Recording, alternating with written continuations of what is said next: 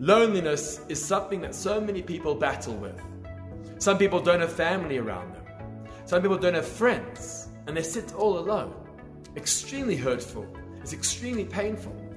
The Torah tells us that the leper who was afflicted with leprosy would have to sit all alone outside of the camp, away from the family, away from the community.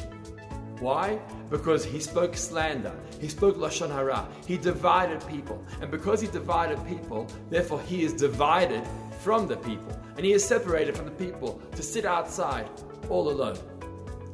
Sometimes our family and our friends, they irritate us. They get under our skin, they annoy us. How many times have we said to ourselves or to them, just leave me alone. You're irritating me, just leave me alone. Well, let's stop for a moment and think to ourselves, is that what we really want? Do we really want them to leave us alone? Loneliness is not a good thing. We want our family, we want our friends around us, even if sometimes they annoy us or irritate us, because they are a support for us. They love us, they support us, and we need them. We rely on them. We don't want to be lonely.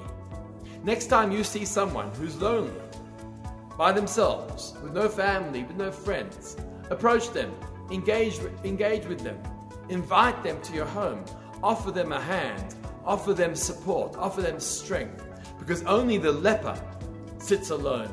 Nobody else should have to be alone or lonely. Shabbat Shalom.